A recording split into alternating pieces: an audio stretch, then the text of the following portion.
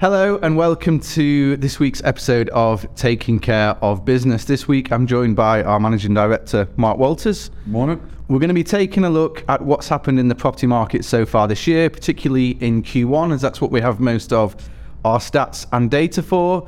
And we're going to see whether the market has behaved like Arsenal, maybe started well but then petering out and falling off a bit of a cliff, or is it like Manchester City and just getting stronger and stronger as the year goes on.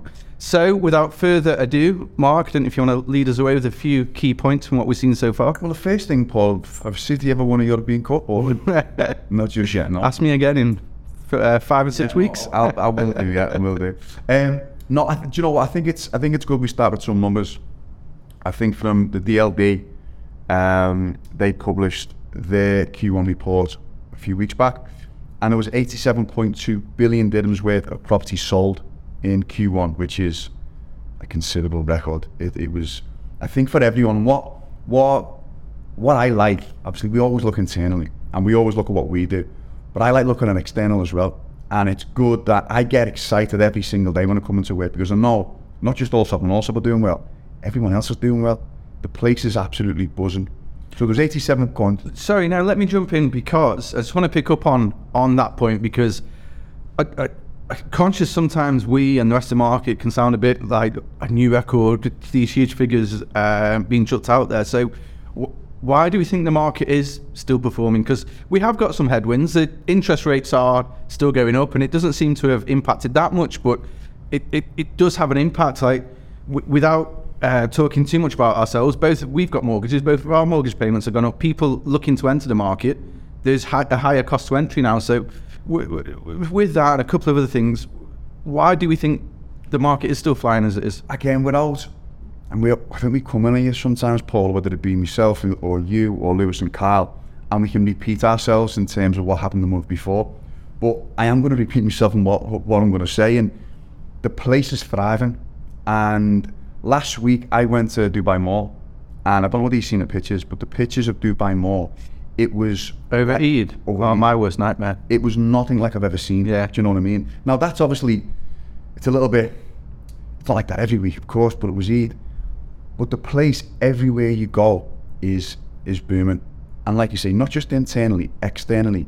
Yet so, I've mentioned it many times about lifestyle and the way this place is set up and the things that the government are bringing in, initiatives, whether it be golden visas and whatnot. It's so easy to set up here. It's so easy to settle here. And again, for me, the most important part is my family. And I look at my 2 children and how secure they are, whether it be where I live, whether it be they go to a beach for a weekend, whether they're in JBR, whatever it may be, you know that they're secure, Paul. And I think a lot of people now, especially with what's going on around the world, with the unrest, whether it be in the US or UK, there's nothing but bad news. And I think now people are starting to become wise to that. And the way the world is, you can work remotely, and people now, a friend of mine, he came a couple of weeks back and he set a business up already, and he's going to be trading in the next 2 or 3 weeks. So this is a really good point, actually. So over the weekend, I was at one of the neighbours' Eid parties. I was talking to some of the other parents there who were there with the kids, and these are like captains or leaders of their industry, so they're very, very smart, intelligent people. And a lot of them were saying to me, well, what's happening? Because it's impossible that Dubai is going to escape what's happening around the world, all the cost of living, all the economic crises that seem to be on the horizon for a lot of nations. Again, they mentioned interest rates, but we've just covered that. And they're saying that Dubai, they're asking me my take, because they're saying Dubai has to be affected. It can't remain unscathed. So what's your take on that in terms of what's going to happen over the next 12 months in Dubai? Are we reaching the top? Is there further for us to go? Do we see demand or transactions dropping? I debate with everyone probably every day, and especially with people back at home and foreign investors who come over and they think that we've hit the peak. I honestly don't think we're nowhere near the peak. And I've said it so many times, and I think we've said it on so many pods, that the place is still undervalued. Yes, we're seeing a lot from our luxury side of things, not just internally but externally, where there was a property that sold for 410 million dirhams, but that's an anomaly. That they don't happen every single day. Although it feels like it does at the moment in Dubai, but yeah, I know what you're saying. No, Yeah. there's something different. Yeah. That plot of land sold 136 million.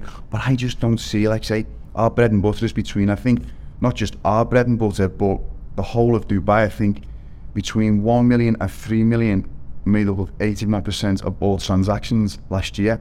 It's still affordable. Which is amazing as well, because that's a mature market, and that shit, like you said, the everyday bread and butter is what would say, when I say normal, I mean not like the ultra high net worth individuals. It's people going out to jobs like me and you, 9 to 5, on a weekly basis, but they're putting down their roots and they're making Dubai their home. It's just adjusting, like you say. Sometimes, listen, I want to live in Emirates Hills, but I can't afford it. But people who want to live in specific areas, they just have to adjust, whether it be the affordability from a mortgage side or whether it be they just can't afford the down payment. What they're doing, they're just adjusting whether they're going further afield. And like we always say, Dubai's not far anymore. And what I mean by that, where I live and where you live, that was always miles away. It's not no more. Everywhere is 15, 20 minutes, no matter where you are. Obviously, with the infrastructure that's being put in place. I was going down Al Khair yesterday, and there was 2 ring roads that were going in. And all of a sudden, they're up. All up in 3 or 4 weeks' time, there'll be another bit of infrastructure, what means that we can get to somewhere 5 minutes earlier. And we're so lucky that way. So people are just adjusting. So the answer to your question, again, I don't think, saying we're nowhere near the peak, I think this place is still so undervalued compared again to major cities. And when you say you can't compare this place to major cities, 100% you can. 100%. And I'll have an argument with anyone who says any different, because going back to what I said, how secure the place is, the infrastructure, what you can do, lifestyle, F&B, opportunity, and again, it's opportunity for our children as well. So the answer to your question is, I think there's still quite a bit to go, yeah. Good. So I mentioned obviously the Eid celebrations at the weekend. Obviously the period of time before Eid is Ramadan. So what did we see over Ramadan? Because there is a perception out there that when Ramadan hits, the market slows down, and I don't know, people have more time away from the market, or it's not as busy. So what did we see? Don't forget as well, there was Easter holidays in the UK, so a lot of people travelled. Obviously Ramadan, you had Eid as well, so there was 3 big things within probably a 40-day period.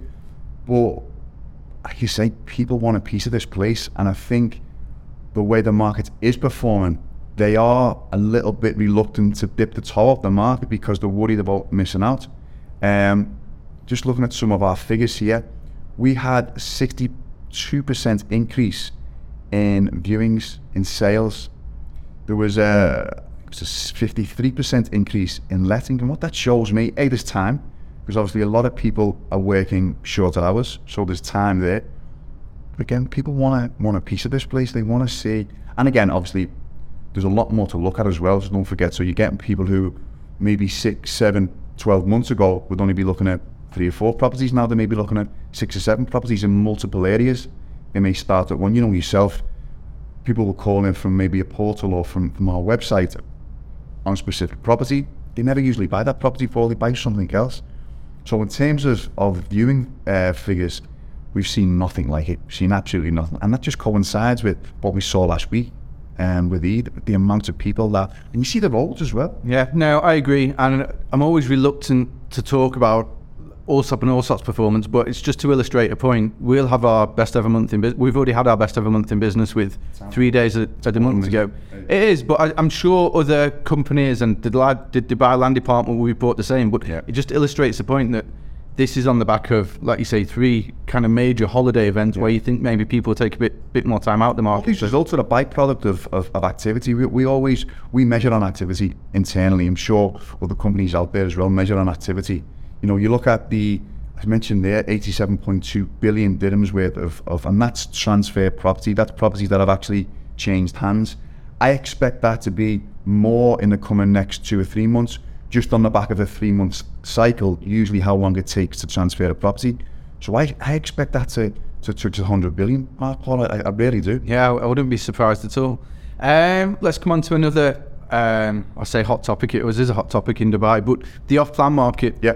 What have we seen there so far this year? Well, there was 50, I think, figures I've got here, it was 51% of all transactions in Q1 were off plan. And I think it's a couple of things for me. A, and I don't want to harp on about this too much, but I think it's a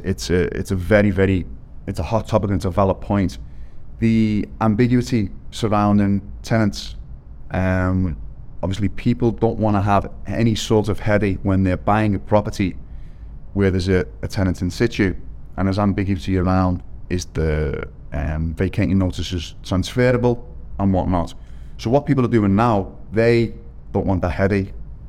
Some people don't have a payment, the down payments are 20% or 30%, and they have a payment plan so they can accumulate funds over the course of a period of time, and then in the 2 years, they have no problems of moving into their property.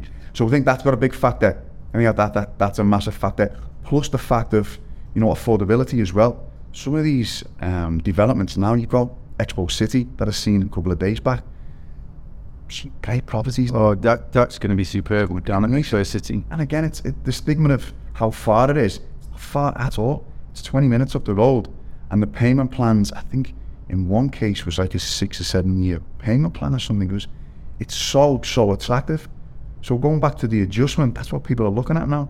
But going back to the off plan, it's so buoyant. And not just, we mentioned before about between 1 million and 3 million, the luxury end as well. I touched on before, there was 2 properties in Bulgari, one for 410, one for 160 million dirhams. It seems like you said, it's happening every single week. Another interesting point. So we're currently researching. Our head of PR, Aline, is currently researching a story more aimed at the luxury end of off-plan. In terms of it, it seems that flipping off-plan properties is coming back again. So if people are getting into some of the more high-end luxury premium spot off-plan launches, if they're managing to secure a unit themselves, if they're lucky, if they've got contacts at a developer, what they're doing a couple of weeks later is selling it at quite a premium because the market is buoyant and there is so much demand out there. It's true. And we mentioned off camera about a couple of people that we know who bought properties, and it wasn't a 3 or 4 week period. It's over maybe a 2 or 3 year period. They've doubled the money. Yes, they took a punt because it was in. They've doubled the money, and we're seeing, there was developments that launched a few weeks back in JLT, a brilliant development called Upper House, and there's already people now who, because they sold out, people want to buy at a premium, and that was only 3 or 4 weeks ago, Paul. So what Alini said is yeah, exactly, yeah, is 100% correct, and obviously at the luxury end as well, the margins are a lot more attractive as well, Good. And one last topic to cover, I guess, before we sign off is apartments and villas. Mm-hmm. What are we seeing the trends so far this year in terms of, because we noted, and it's going back a little bit through, then after villas came to the forefront, and last year's, it was like apartments were back in demand again, and the trend was really heavily weighted towards apartments last year. Yeah. So what are we seeing so far this year in terms of what the demand is out there? Well, it was 29,000 transactions, and 22,000 of them transactions were apartment sales.